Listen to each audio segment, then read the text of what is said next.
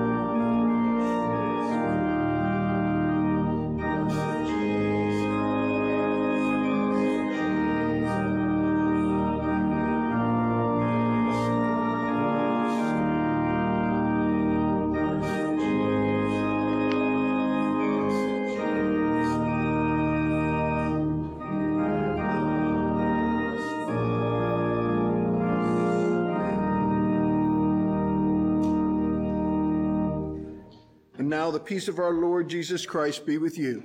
And also with you. For surely I know the plans I have for you, says the Lord, plans for your welfare and not for harm, to give you a future with hope. Then when you call upon me and come and pray to me, I will hear you. When you search for me, you will find me, if you seek me with all your heart. Please join me. O God, whose Son Jesus is the good shepherd of your people, grant that when we hear his voice, we may know him who calls us each by name, and follow where he leads us, who, with you and the Holy Spirit, lives and reigns, one God, forever and ever.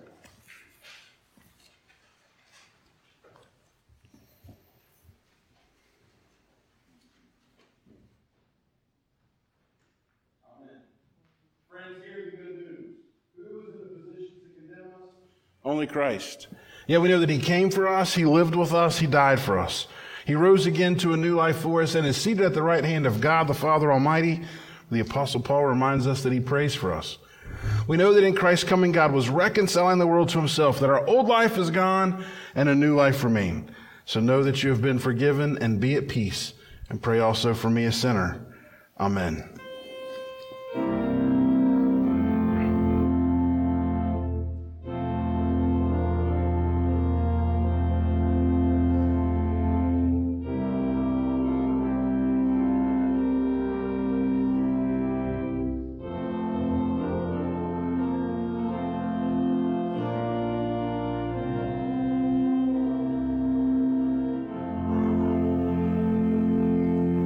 May be seated. Our Old Testament lesson this morning comes from Ezekiel chapter 34, verses 7 through 15. Therefore, you shepherds, hear the word of the Lord.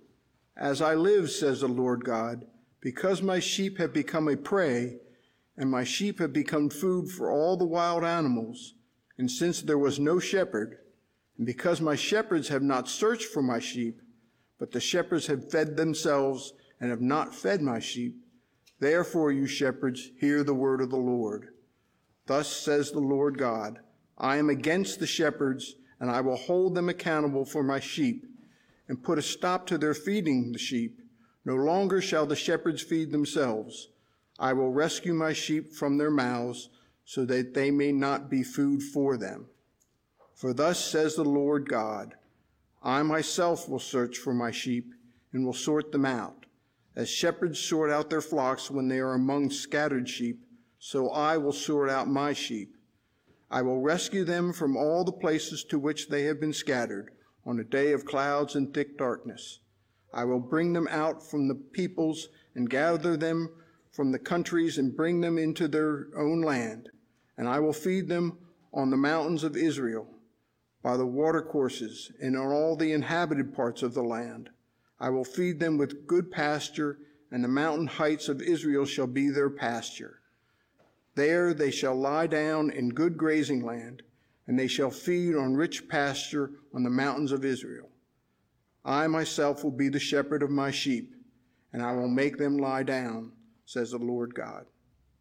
The word of the Lord. Thanks be to God.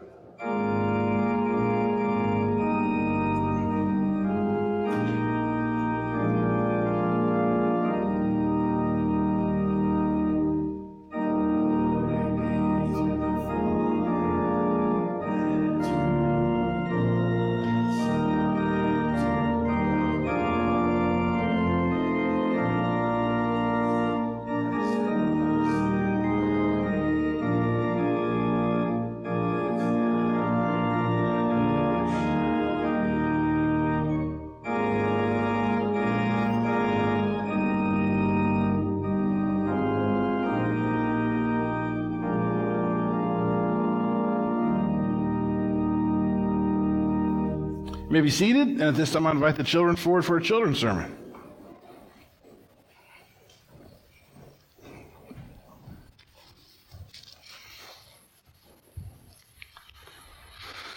Okay, how many of you have a middle name?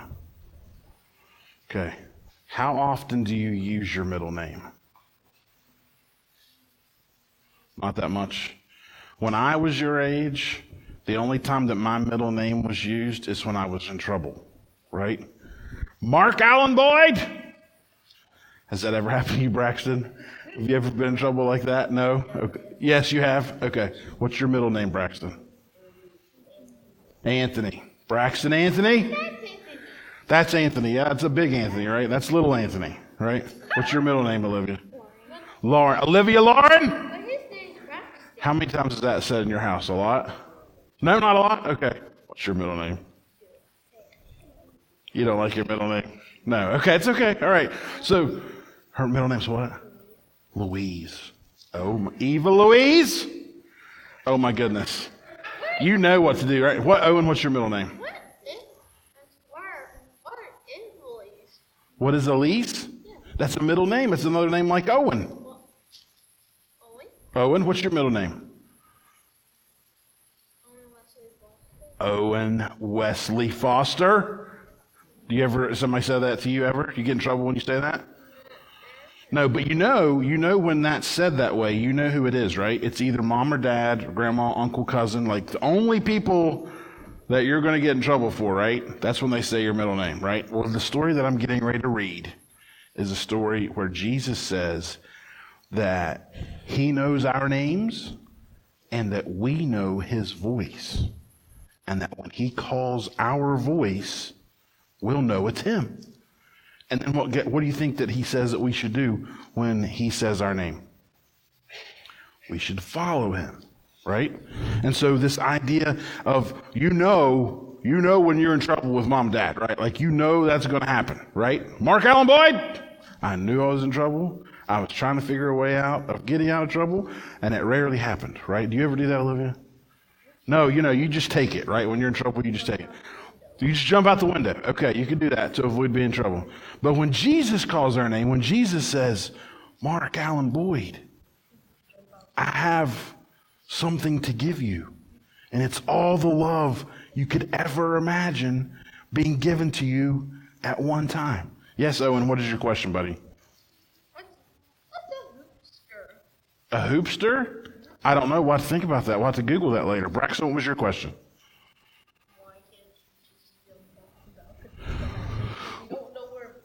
You don't know where that's coming from. That's a good point. You could be scared, right? You could be scared if somebody that you don't know says your name like that, right? That's the thing. But the good thing with... Well, he could be a stranger, but when he introduces himself to us, then we know who he is, right?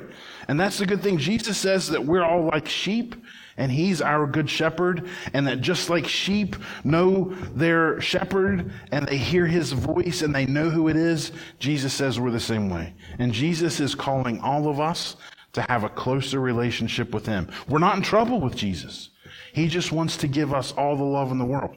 So we're going to pray, and we're going to thank God for middle names, and we're going to thank God for calling us by name and that he loves us, okay? So let's pray. Dear God, you rock, and we love you, and we're so glad we have middle names, and we're so glad that you know our name, and we wait to hear your voice. Please call our names and tell us you love us and send us where you want us to be. We love you. Amen. Okay, go sit down.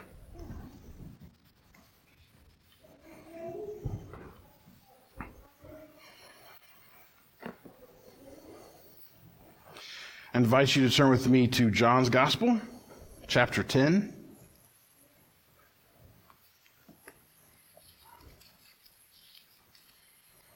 We're going to read just the first 10 verses.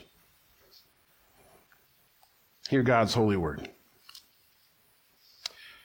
Very truly, I tell you, anyone who does not enter the sheepfold by the gate, but climbs in by another way, is a thief and abandoned.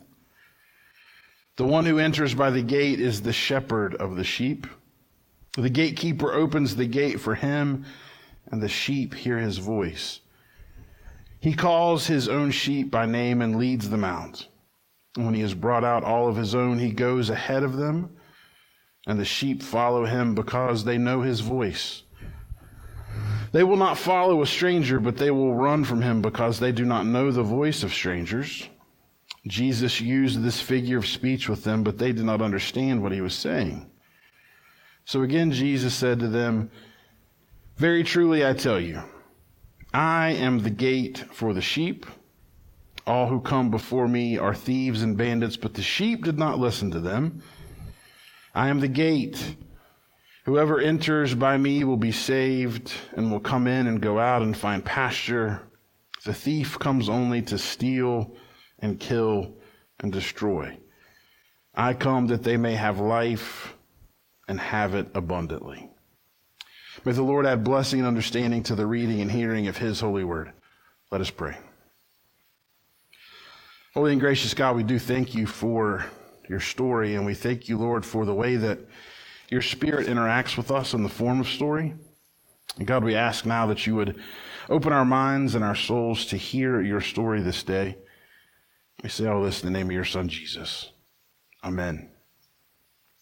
In 1989, I was able to go to the National Boy Scout Jamboree in Fort A.P. Hill, Virginia. I got to see the Eagles play a concert there. Me and 30,000 of my closest friends got to wave at George Bush Sr. as the president came to speak to us there. There were scouts from all over the country. In fact, there were scouts from all over the world. In fact, the scout troop that I went with was a conglomeration of scouts from the tri-state area.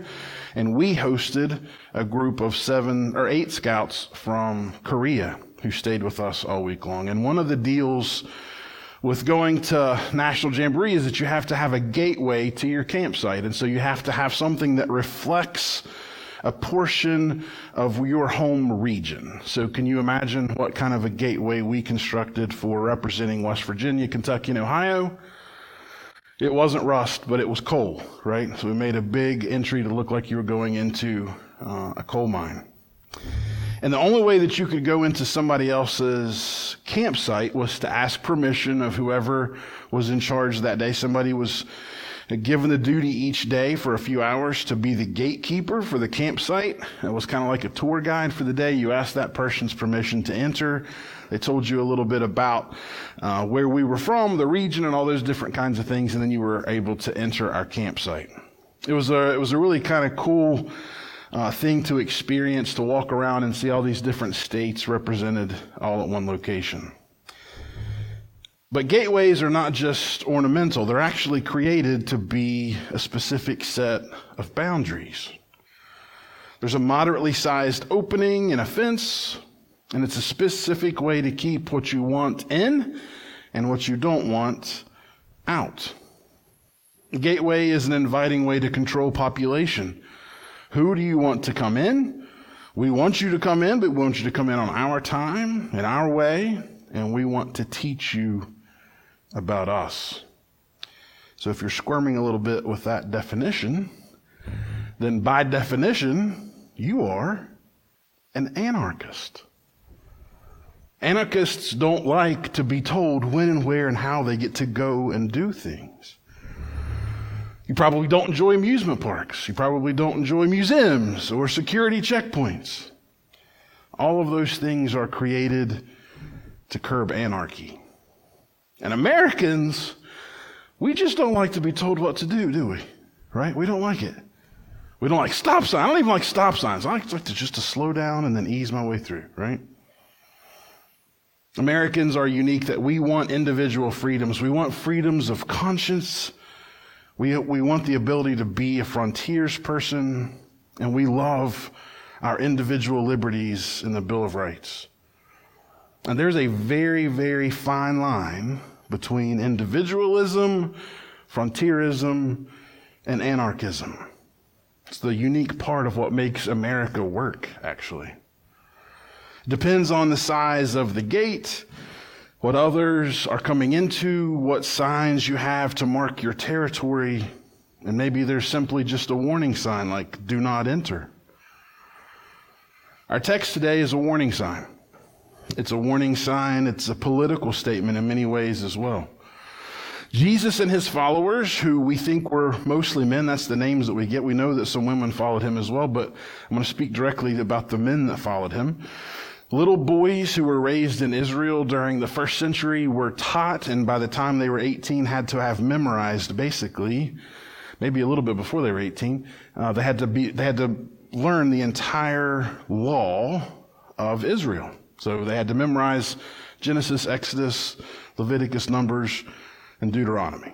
Okay, so they had to know that so well. Remember, this was the time before a lot of people knew how to write, so you had to listen, and you had to be able to repeat those things.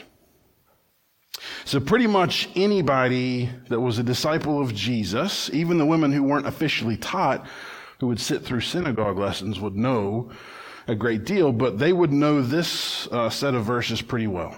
Let the Lord, the God of the spirits of all flesh, appoint someone over the congregation who shall be before them and come in before them, who shall lead them out and bring them in, so that the congregation of the Lord may not be like sheep without a shepherd.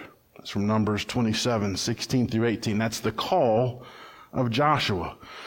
Joshua was a really important person in the life of Israel. Joshua was the one that took over for Moses and actually led the people into the promised land. And he had to be selected. And he was selected to be the shepherd leading the people in, quite literally, to the promised land. Anybody, when Jesus was teaching this specific kind of example, who would be called a rabbi, would also have had to memorize the whole Old Testament text in order to be a rabbi. So they would know Jeremiah 23. Woe to the shepherds who destroy and scatter the sheep of my pasture. Therefore, thus says the Lord, the God of Israel, concerning the shepherds who shepherd my people, it is you who have scattered my flock and have driven them away. You have not attended to them. Ezekiel speaks almost the exact same message, as does Micah and Zechariah. Shepherds were a very important part of the life of Israel. They raised the sheep that were to be slaughtered every year for Passover. They had to raise them to be perfect examples of what a sheep is supposed to be, without blemish. So Jesus uses some pretty strong words here, and we kind of just glaze over them a bit. But he is really riling up many of the religious leaders of the day. Our Old Testament text, I think, deals fairly straightforwardly about the warnings of what happens when shepherds don't do what shepherds are supposed to do. Jesus isn't developing a new thought when he talks about sheep pens and gates and shepherds. But what he is doing is taking an ancient example and pointing out, again, almost directly to the rabbis, of how they've been abusing their people. He uses very strong words, thieves and robbers. Kleptes is the word for thieves. It's where we get our word kleptomaniac, which means what? Someone caught continually thieving.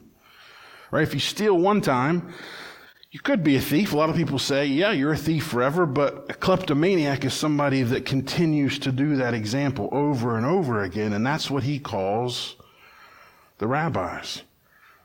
Jesus has been a critic of the economic practices of the Judean temple officials the entire time he's been preaching about. Anytime that he, unfortunately, it's translated in our text as Jews, he's really speaking, it says that it looks like he's speaking against the Jews. It's really the Judeans. It's the Judean leadership in the Gospel of John that live up high on that hill in Jerusalem. He speaks against them.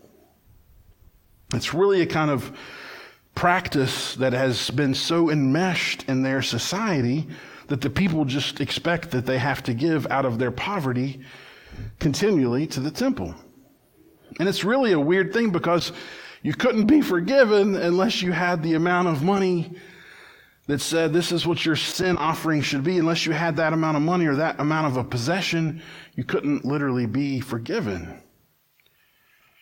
So he uses this word thieves as a critique, and the next word that he says is robber. It's lestes. And it's not really robber. Robber is probably like the most benign translation of that. Theologian Wes Howard Brooke calls it revolutionary guerrillas. Old Testament theologian Ray Brown says guerrilla warriors is what Jesus was calling the temple elite, meaning that they were posing on the people economic exploitation, terror, and violence. It's a very politically charged statement that Jesus makes. Those in power are terrorists who successfully and continuously steal and plunder. And who do they rob? They rob their own people. They rob the sheep that they're supposed to be caring for. And this is an abrupt beginning. Jesus shifts to the shepherd of the sheep who enters through the gate. The gatekeeper at the beginning is God, who opens the gate for the shepherd. The sheep will hear the true shepherd's voice, and he calls them by name. He leads them out. He goes before them, and his sheep follow. There's a shift in that story. The passage begins with entering the sheepfold, but now the good shepherd is leading his sheep out. And the one thing that I don't like about the lectionary, there's several things I don't like about the lectionary, but one of the things that disturbs me today, we're supposed to read all of John 10 to make this story make sense. The very next verse, verse 11, says Jesus saying, I am the good shepherd. We kind of missed that part in the first 10 verses. So really we should probably read all of that, but we read the next part of that later in the lectionary. In chapter 5 of John's Gospel, Jesus says, everyone who hears my voice will come out of the grave. They will hear the voice and they will come out. The sheepfold is this place of protection, but here Jesus kind of makes it equal with death. And what happens in John chapter 11? Very next chapter. John goes and says something to his best friend, Lazarus, come forth, come out. He calls him from death to life because Lazarus knew his name. His sheep hear his voice. If you remember a few summers ago, I did a really little series on the I am statements of John's Gospel. Does anybody remember that at all? It's okay if you don't. We'll do it again. Maybe we'll do it this summer. But in John's Gospel, one of the ways that Jesus identifies is the I am statements. In Greek, it's Yego Eimi, and it's directly connected to the burning bush in Exodus. When Moses goes up to the burning bush and he says, who should I say is sending me back to Egypt to set my people free? God's response is, tell them, I am sent you. I am who I am. So that's how the Jews now get the tetragrammaton, the Yahweh, right? Well, Jesus does that same thing. I am. He's identifying directly with God. Yego Eimi. I am the gate. And then later says, I am the good shepherd. Jesus twice identifies himself as the gate. And that would make Jesus, ironically, both the shepherd and the gate itself. And this only makes sense if the gate is seen as his death and resurrection. So in addition to really upsetting the Judean leadership, he's also making a prophecy about his forthcoming death and resurrection. The good shepherd, in verse 11, again, we should read, but we don't. Read it today. The good shepherd lays down his life for his sheep. This is in direct opposition to the stranger, that the sheep don't recognize the voice. It's in direct opposition to the thief and to the robber. The thief comes to steal, to kill, and destroy. The stranger comes to oppress, is prone to violence. This is what Jesus is saying about the temple officials. And I think he's speaking directly to the Pharisees, but the Pharisees literally can't hear him. The actual history of this period, the Pharisees ironically shared a great deal of Jesus' frustration with the temple leadership. In the first century, the Pharisees were kind of seen as the burgeoning liberalism of Jewish first century theology. They wanted to renew Judaism. They wanted to reform Judaism. And it's a system that in the fourth gospel can't be reformed. Jesus is saying it's so broken, we just can't fix it. which is why he prays in the great priestly prayer, "My sheep know my name. I am the vine. You are the branches."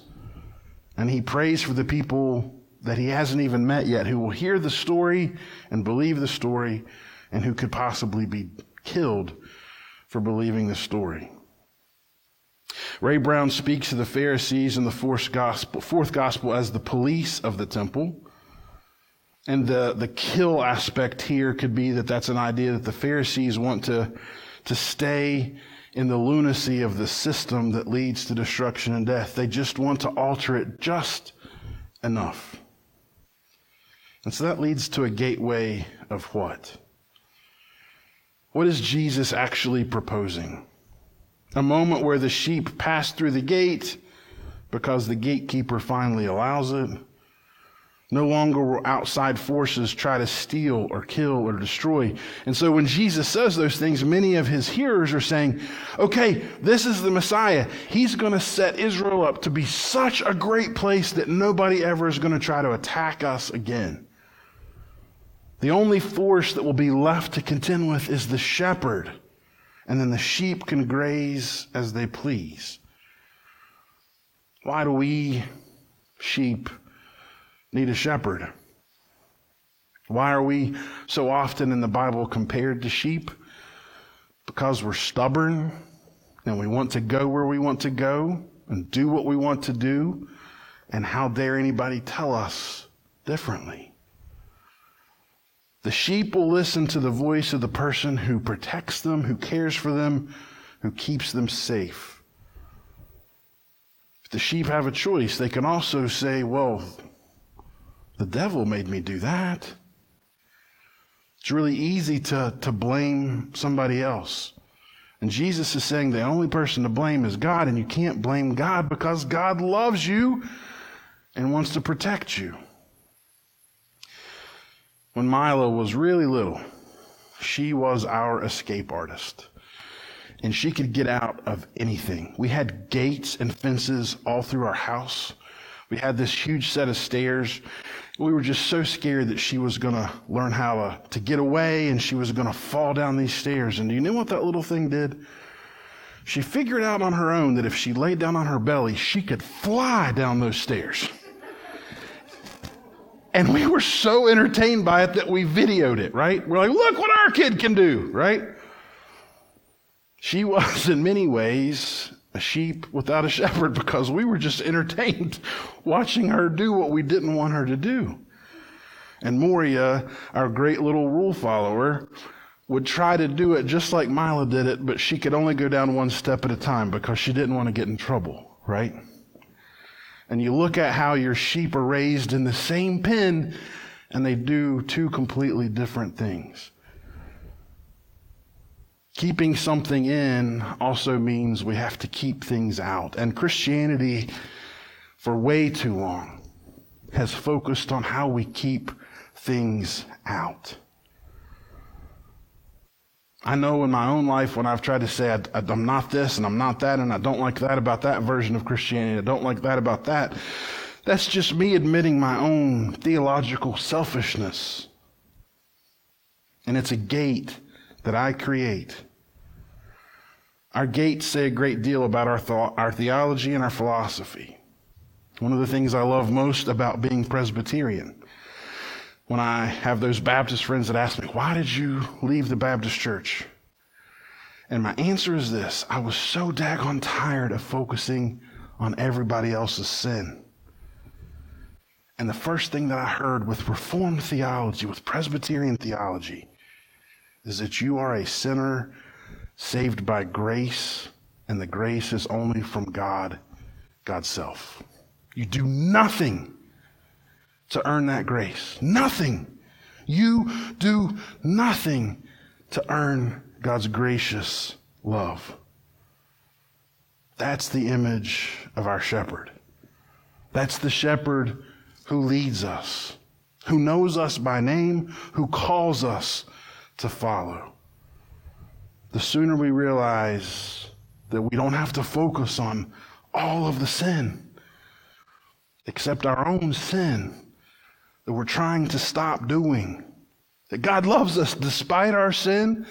That Paul would write, while we were yet sinners, Christ died for us.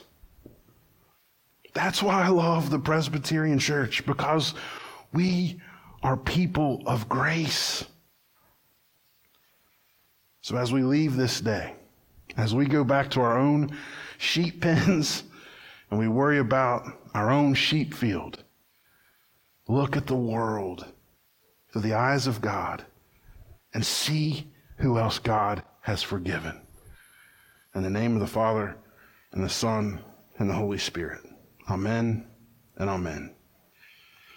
Now let us stand and declare that which we believe in the recitation of the Apostles' Creed. I believe in God the Father Almighty, creator of heaven and earth. I believe in Jesus Christ, God's only Son, our Lord, who was conceived by the Holy Spirit, born of the Virgin Mary, suffered under Pontius Pilate, was crucified, died, and was buried. He descended to the dead. On the third day he rose again. He ascended into heaven. He is seated at the right hand of the Father. And he will come again to judge the living and the dead. I believe in the Holy Spirit, the Holy Catholic Church, communion of saints, forgiveness of sins, the resurrection of the body, and the life everlasting. It's now time for us to continue our worship by the giving of our tithes and offerings, and you may sit down.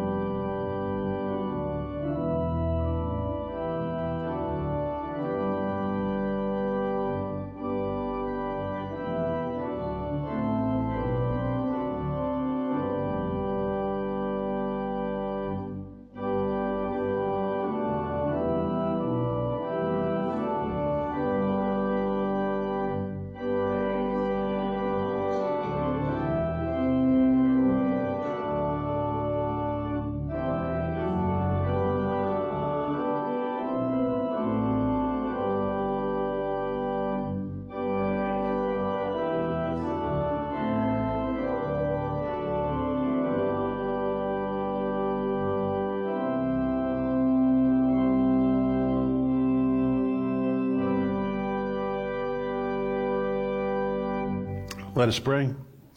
Holy and gracious God, we do thank you for the many gifts and blessings that you have given to us in this life.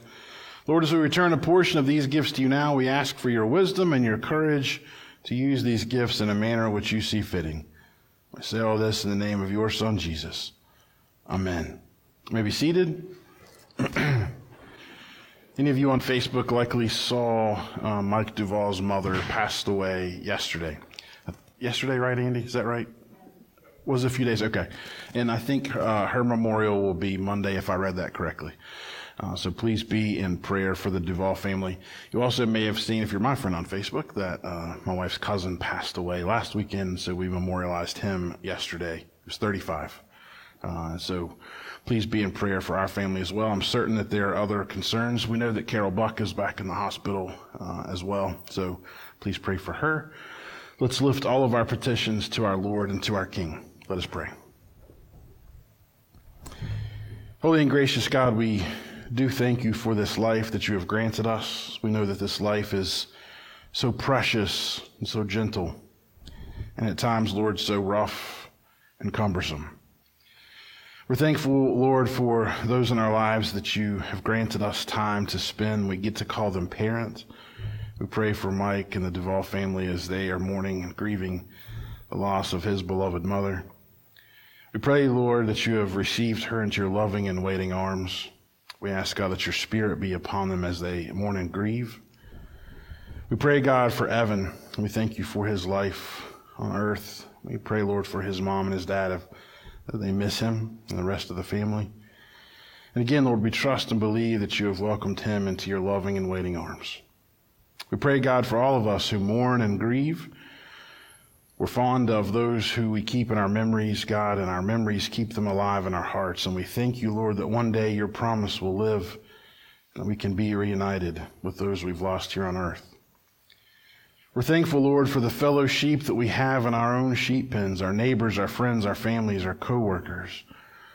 We thank you, Lord, that for us, our call in life is to be a sheep who recognizes your voice and maybe eventually tries to convince others to hear it as well. We thank you, God, that you look at your creation and you say, it is very good. It is worthy to be saved, and that you extend grace to us all. God, forgive us where we fall short of your glory. Give us hope, Lord, for the hopeless. Encourage us, Lord, to see the world as you see the world, as a place worth saving and loving.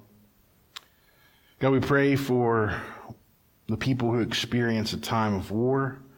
We're mindful, God, now of the year-long war in Ukraine. We pray for peace in that area. We pray for the Russians and the Ukrainians. We pray, God, for the leaders to seek peaceful solutions.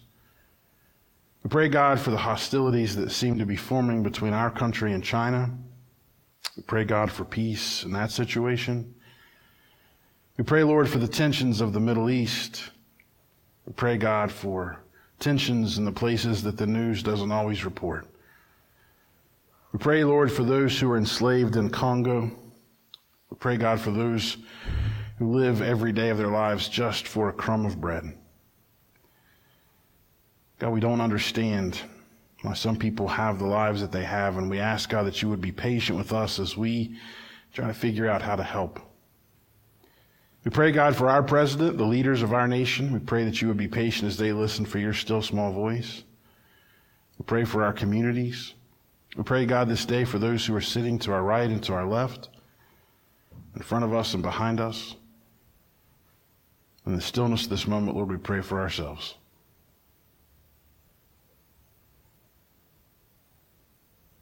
Holy God, we are amazed by your grace and the glory of your ways. We thank you, Lord, so much that you sent your Son to earth, that he showed us how to live and taught us also to pray. Our Father, who art in heaven, hallowed be thy name. Thy kingdom come, thy will be done, on earth as it is in heaven. Give us this day our daily bread, and forgive us our debts as we forgive our debtors. Lead us not into temptation, but deliver us from evil. For thine is the kingdom, and the power, and the glory, forever and ever. Amen. Please stand as you are able and sing our closing hymn with us, hymn number 541. It may also be 542, because I don't read music and I think I picked the wrong one. So anyway, find the words and sing along to the melody that he plays for us.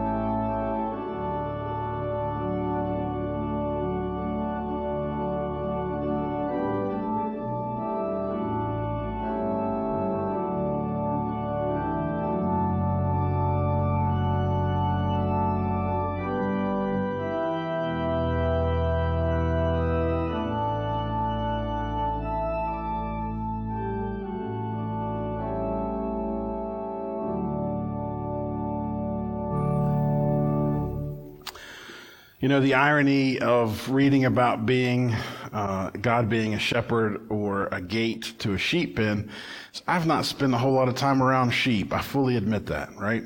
Maybe you all have. I don't know. But I like to eat them, but I've not been around them much. And so it's different for us that we don't live in an agrarian society as they did in the first century. And so sometimes those metaphors fall short on us. But if you go back and you know the story of the Old Testament and how often God referred to the leaders of faith as being shepherds, he was never really hard on the sheep, was he? He was just really, really hard on the shepherds. Those of us that take up the mantle and say we're called into a time of leadership, that we're supposed to shepherd the people. I mean, my title is pastor, which is just another way of saying shepherd. Right? How many of you have ever had tacos pastor? And you may think it's because it's pork, and you say all porky pastors are big. That's not why it's called that. It's because it's roasted on a spit, and that's the way that shepherds roast their meat, is on a spit. And so when you have tacos pastor, you're eating meat that's cooked the way that shepherds did out in the wilderness. Now we call that barbecue, right? We get to do that in our backyard. But it's hard to stand up here and tell you what to do, right? That's the hard part. It's no wonder that shepherds always get the bad rap, because if we say something wrong up here, if we're teaching the sheep to do something incorrectly, goodness gracious, we're doing judgment upon ourselves. And so I love that story that God says finally, you know what? I am the great shepherd. I know all of my sheep. Follow me. I can get behind that pretty easily, right? No matter what I do, no matter how much I mess up, my shepherd will protect me and guide me and lead me to where I'm supposed to be. Let God lead you. Not just this day, this week, this month, or even this year, friends. Let God lead you. Now receive the blessing of the triune God, the Father, Son, and Holy Ghost. May He be with us all until we meet again, either here or His glorious kingdom come. Amen and amen. Happy Sunday.